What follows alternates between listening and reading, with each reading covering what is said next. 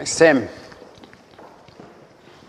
Story from my holidays. We went to San Diego this year. This was our year for a big trip. So I went over to California, sunny California. We did all the things that you do when you do that kind of trip. We went to the beach, we ate out, we did lots of different things. And one of the highlights was going to a baseball game. I've always wanted to go to a baseball game, see a stadium, do the whole thing. And so we took ourselves off to go and watch the San Diego Padres, which is the big baseball team in San Diego. In the centre of San Diego, there's a massive stadium. It's right in the heart of the city, and you can see it from miles around. And so we booked our tickets, got the kids in the car, and headed off to go and watch the baseball game. As we got closer to the stadium, we couldn't find out where we were supposed to park. We knew there was reserved parking for people who were going to the game, but we couldn't find it. We went this way, we went that way, followed the signs, followed the directions of the police, but couldn't find it. And all the time we were on this journey, we are circling around this stadium. And it is an amazing stadium. I've been in some really wonderful sports stadiums over the years, and this was fantastic. It's one of those stadiums which is brand new. It's all that kind of shiny concrete and chrome and glass, and it looks like a UFO that has just kind of landed down in the middle of the city. And so we're driving around, and the kids are getting a bit more anxious as we're trying to work out where we park. And in the end, we decided to abandon the plan, forget the special car park, just drive off, find somewhere to park, and then we will walk to the stadium. So we park our car.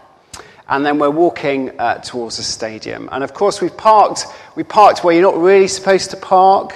And we're walking down the streets that the tourist board of San Diego don't really want you walking down.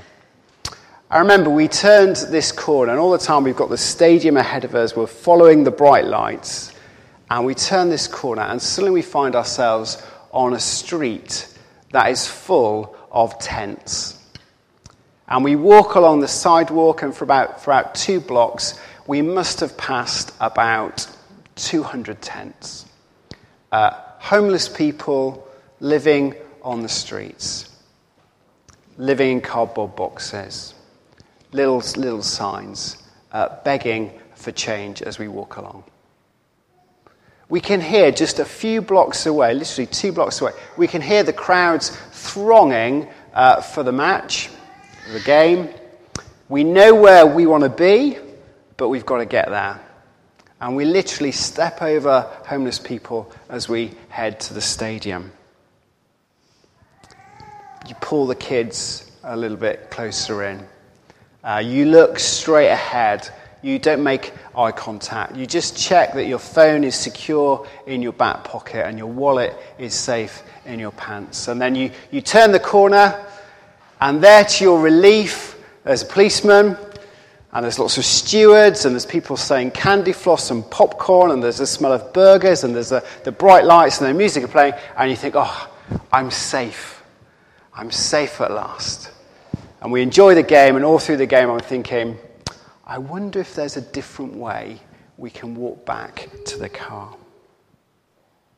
I'm sure you've had a similar experience. If not in this city, then certainly somewhere else. I'm going to read to us a story that Jesus tells. We've been reading and listening to some wonderful stories over the last couple of weeks. And Jesus is a fantastic storyteller. I think it's one of the things that I find really attractive about him and really brings the scriptures alive for me when I read them. These are stories to warm our hearts. These are stories to encourage us. These are stories to comfort us. And we've had some of those stories over the last couple of weeks. We've had the lost coin and the woman who searches for that coin. We've had the shepherd who goes hunting for the sheep that he can't find, and then he finds it and he throws it over his shoulder and he brings it home. We had the story of the 2 lost sons and the father who waits longingly for the one who's far off to come home, and the one who's near to discover who he truly is. These are the stories that we remember, that we tell our children, that we build our all-age services about, that our children do colouring sheets in Sunday school, and they come home and tell us these wonderful stories. But these aren't the only stories that Jesus tells. Sometimes Jesus tells disturbing stories. Sometimes Jesus tells unsettling stories. Sometimes Jesus tells us stories to shake us up and to wake us up and to alarm us. This morning is one of those stories. If you want to follow, it's on page 1050. It's Luke chapter 16. I'm going to start reading at verse 19.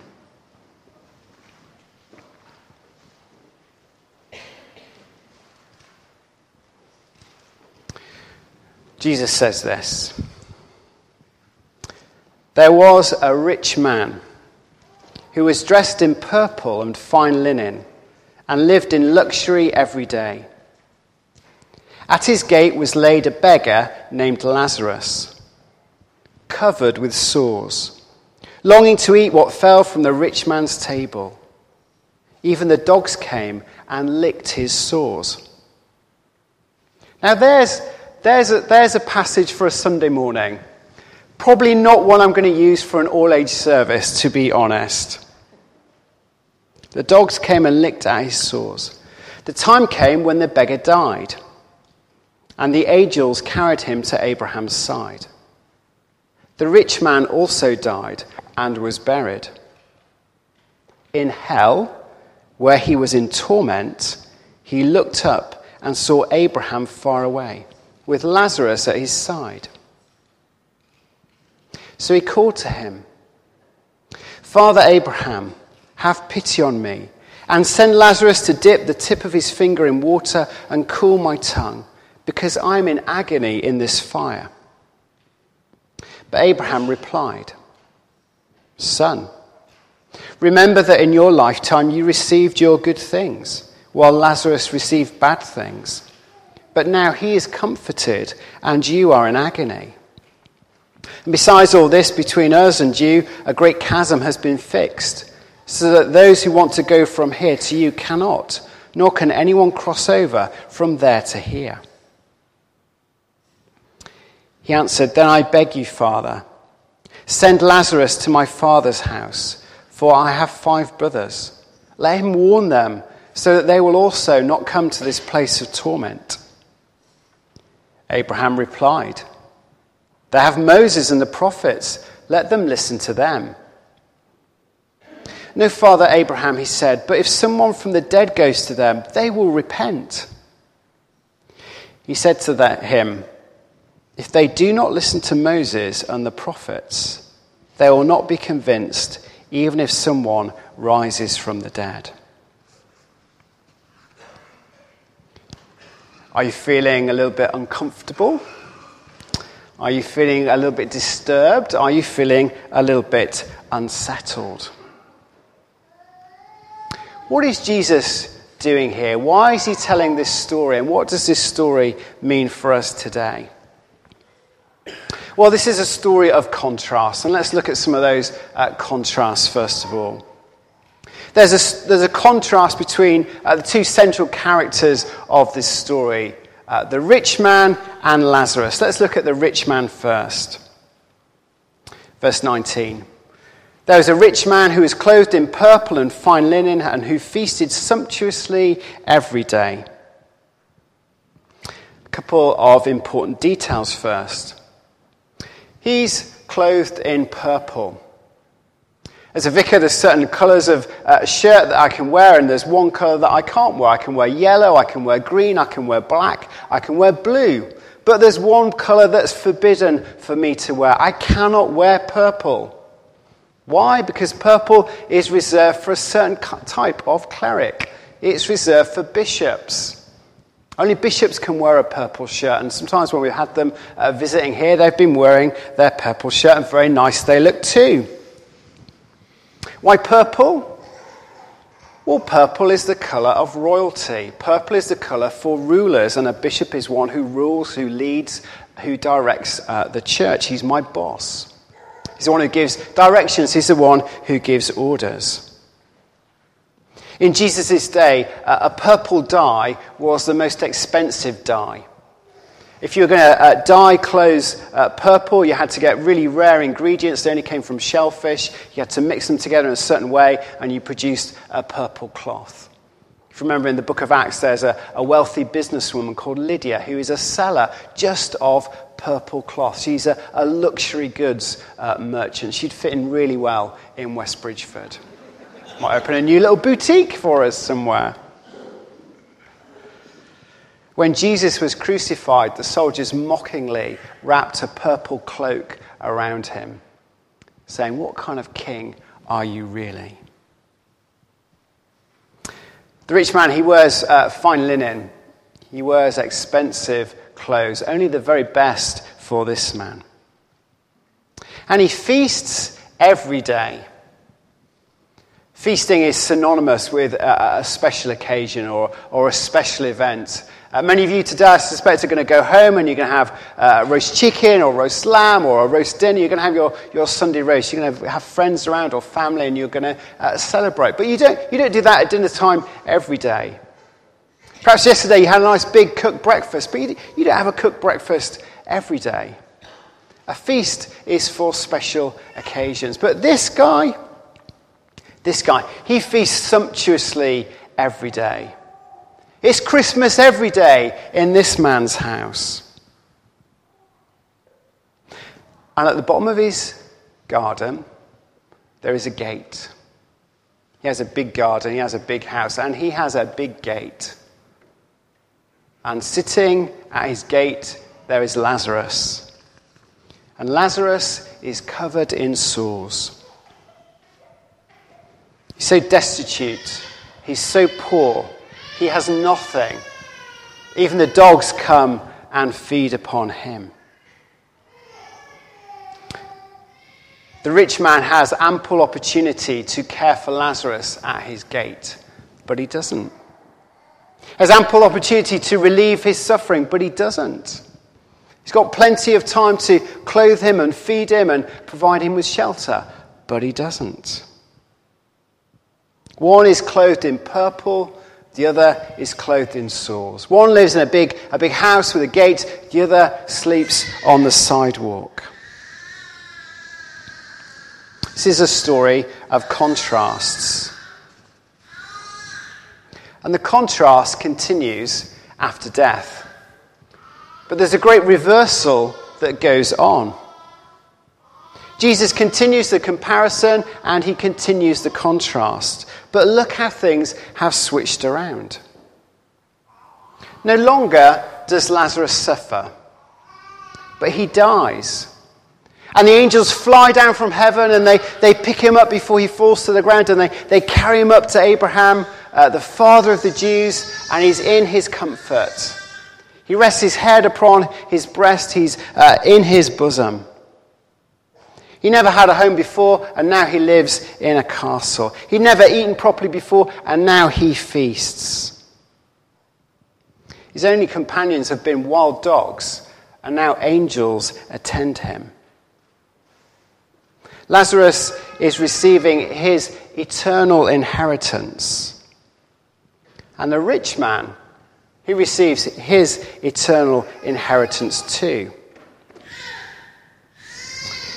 Jesus loves to turn the tables. He turned the tables in the temple and he turns the tables in this story. The one who suffered greatly now feasts daily. The one who feasts daily now is in torment and is in hell. This is a parable to disturb us. This is a parable to shock us. This is a parable to challenge us. Who is Jesus telling this parable to? Remember his audience for the story of the lost coins? It's the Pharisees. Remember his audience for the story of the lost sons? It was the Pharisees. Verse 14. The Pharisees who loved money heard all this and were sneering at Jesus. Jesus is telling stories of comfort and hope, of how the lost can be found. And the Pharisees, who are self-sufficient and self-righteous and smug, sneer at him. And Jesus says, I have a story for you. Let me tell you about a rich man.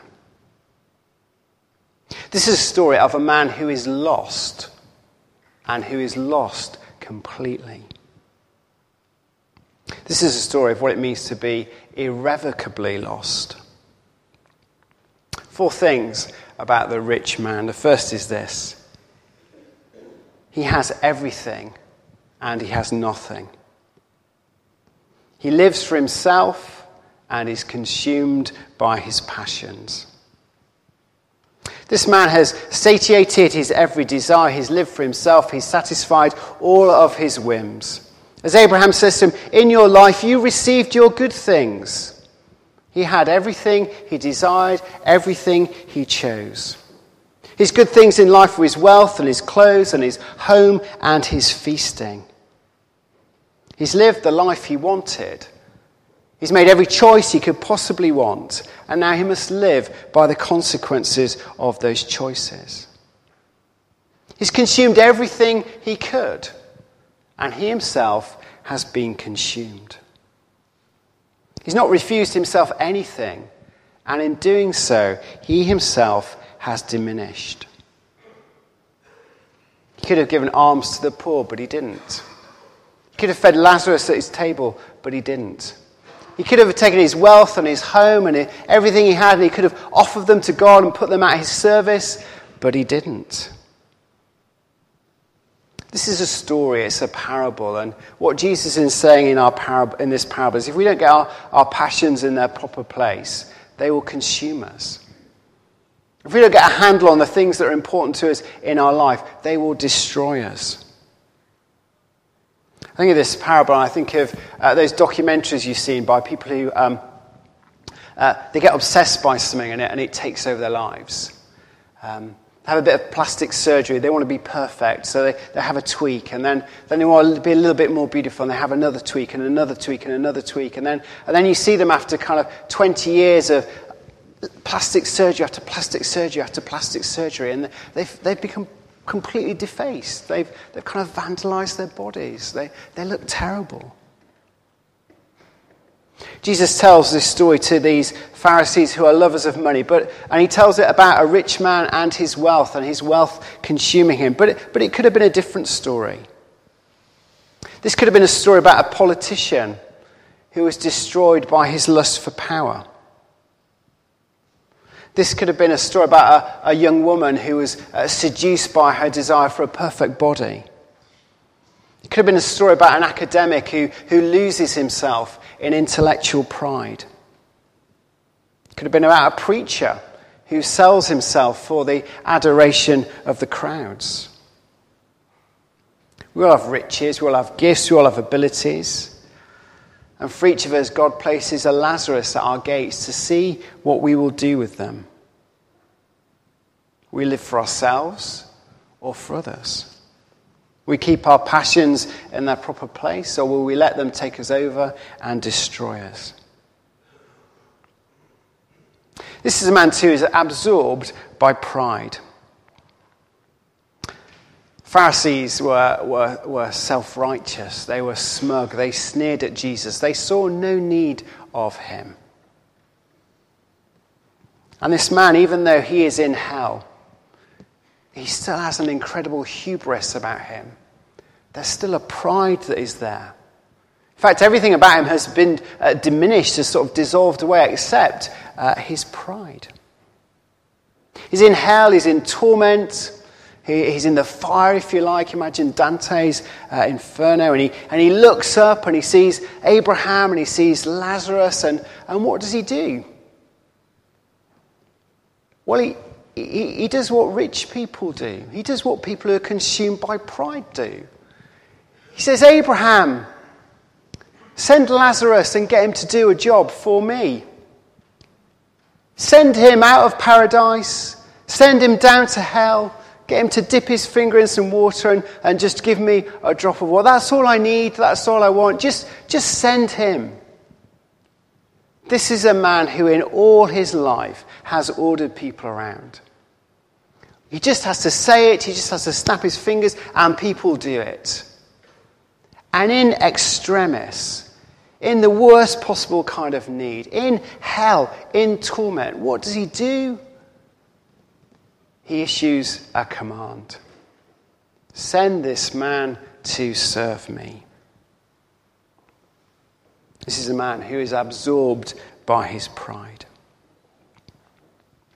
This is a man who has no sense of self. Did you notice that the poor man is named and the rich man isn't?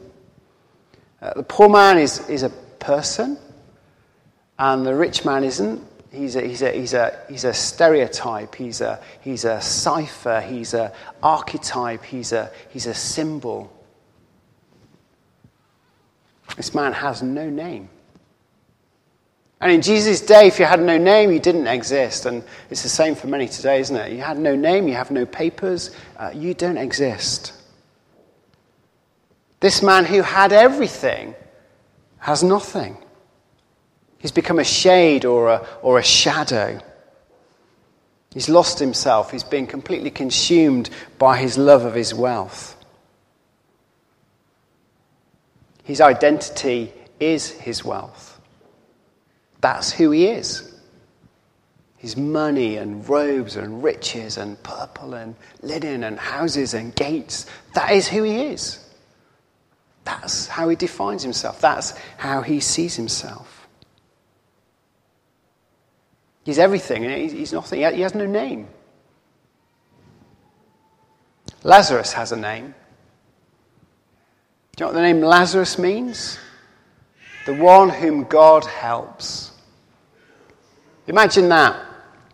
Sitting in the road. Dogs licking your sores, begging for crumbs. And you've been named the one who God helps.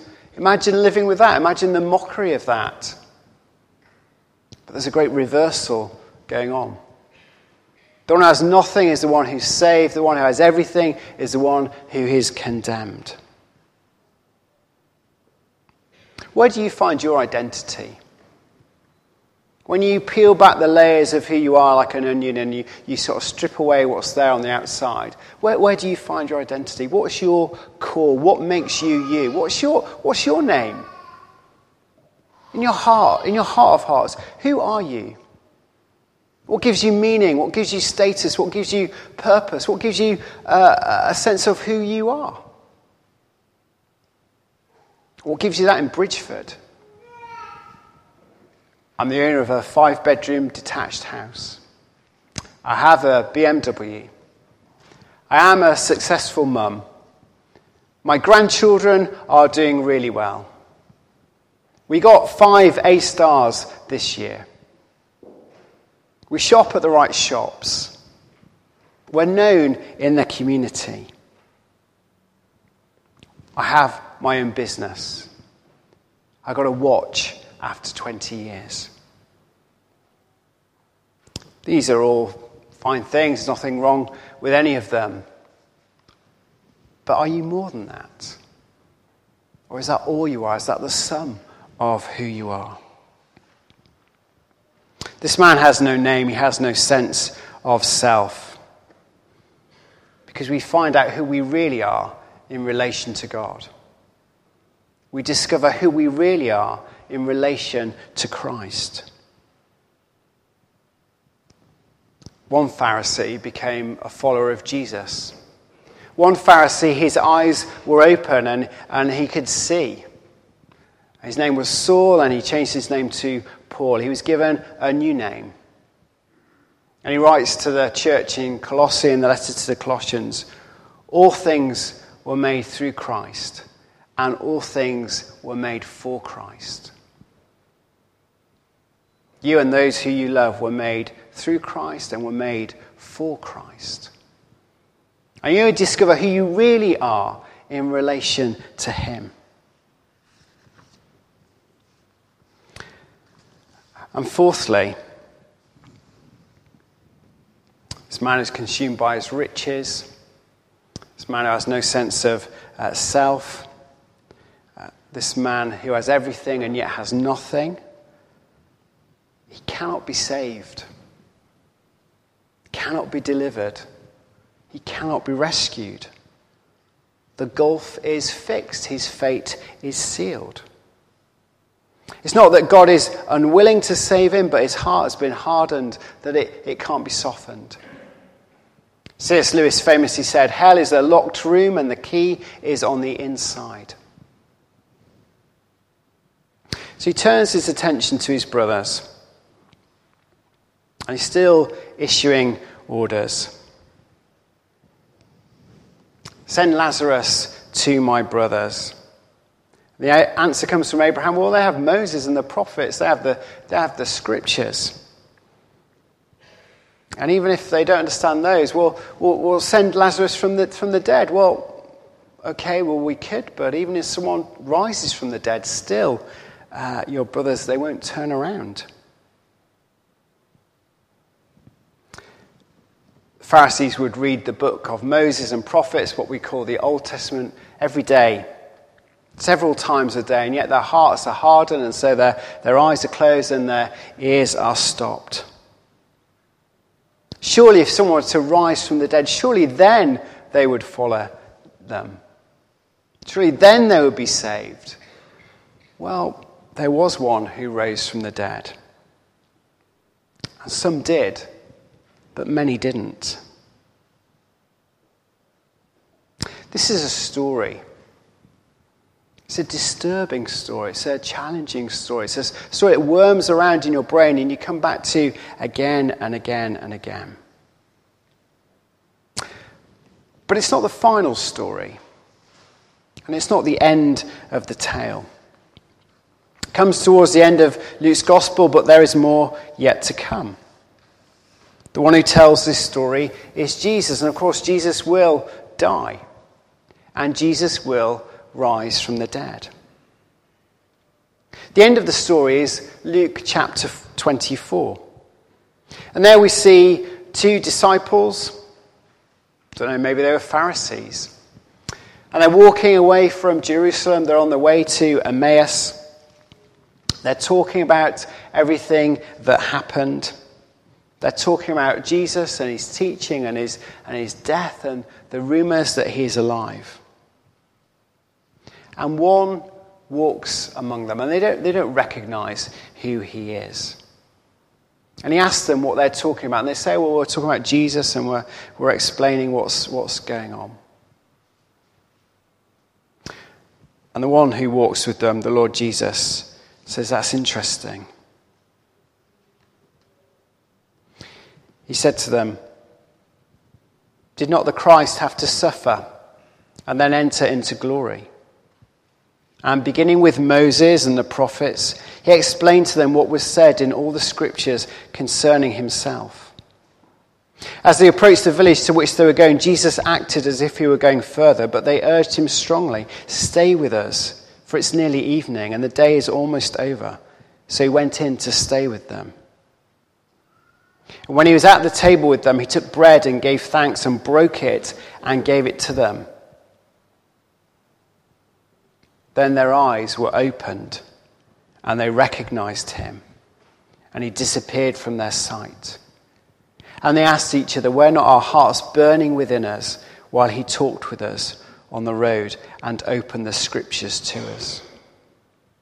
Then they got up at once and ran to Jerusalem. They found the 11 assembled together, saying, "It is true, the Lord is risen and has appeared to us." Jesus was recognized by them when he broke bread with them. Where is your identity? What makes you you? Who do you live for? What gives your life meaning and purpose? It's too late for our rich man, but it's not too late for us.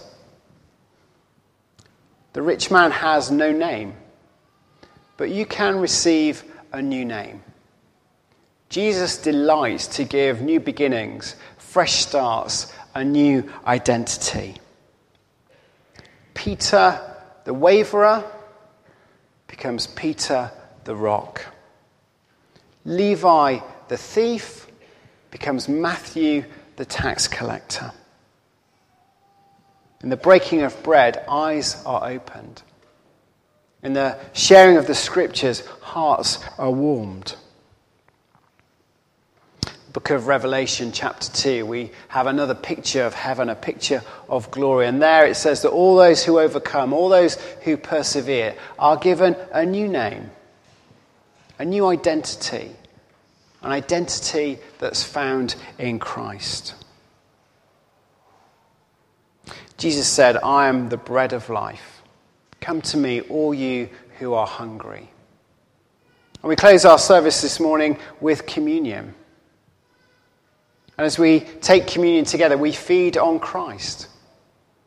We ask him to open our eyes that we might see him in the breaking of bread, just as we understand more of him through the sharing of the scriptures.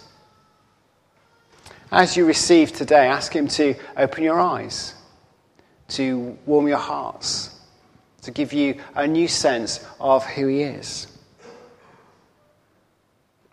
Invite him to begin again with you.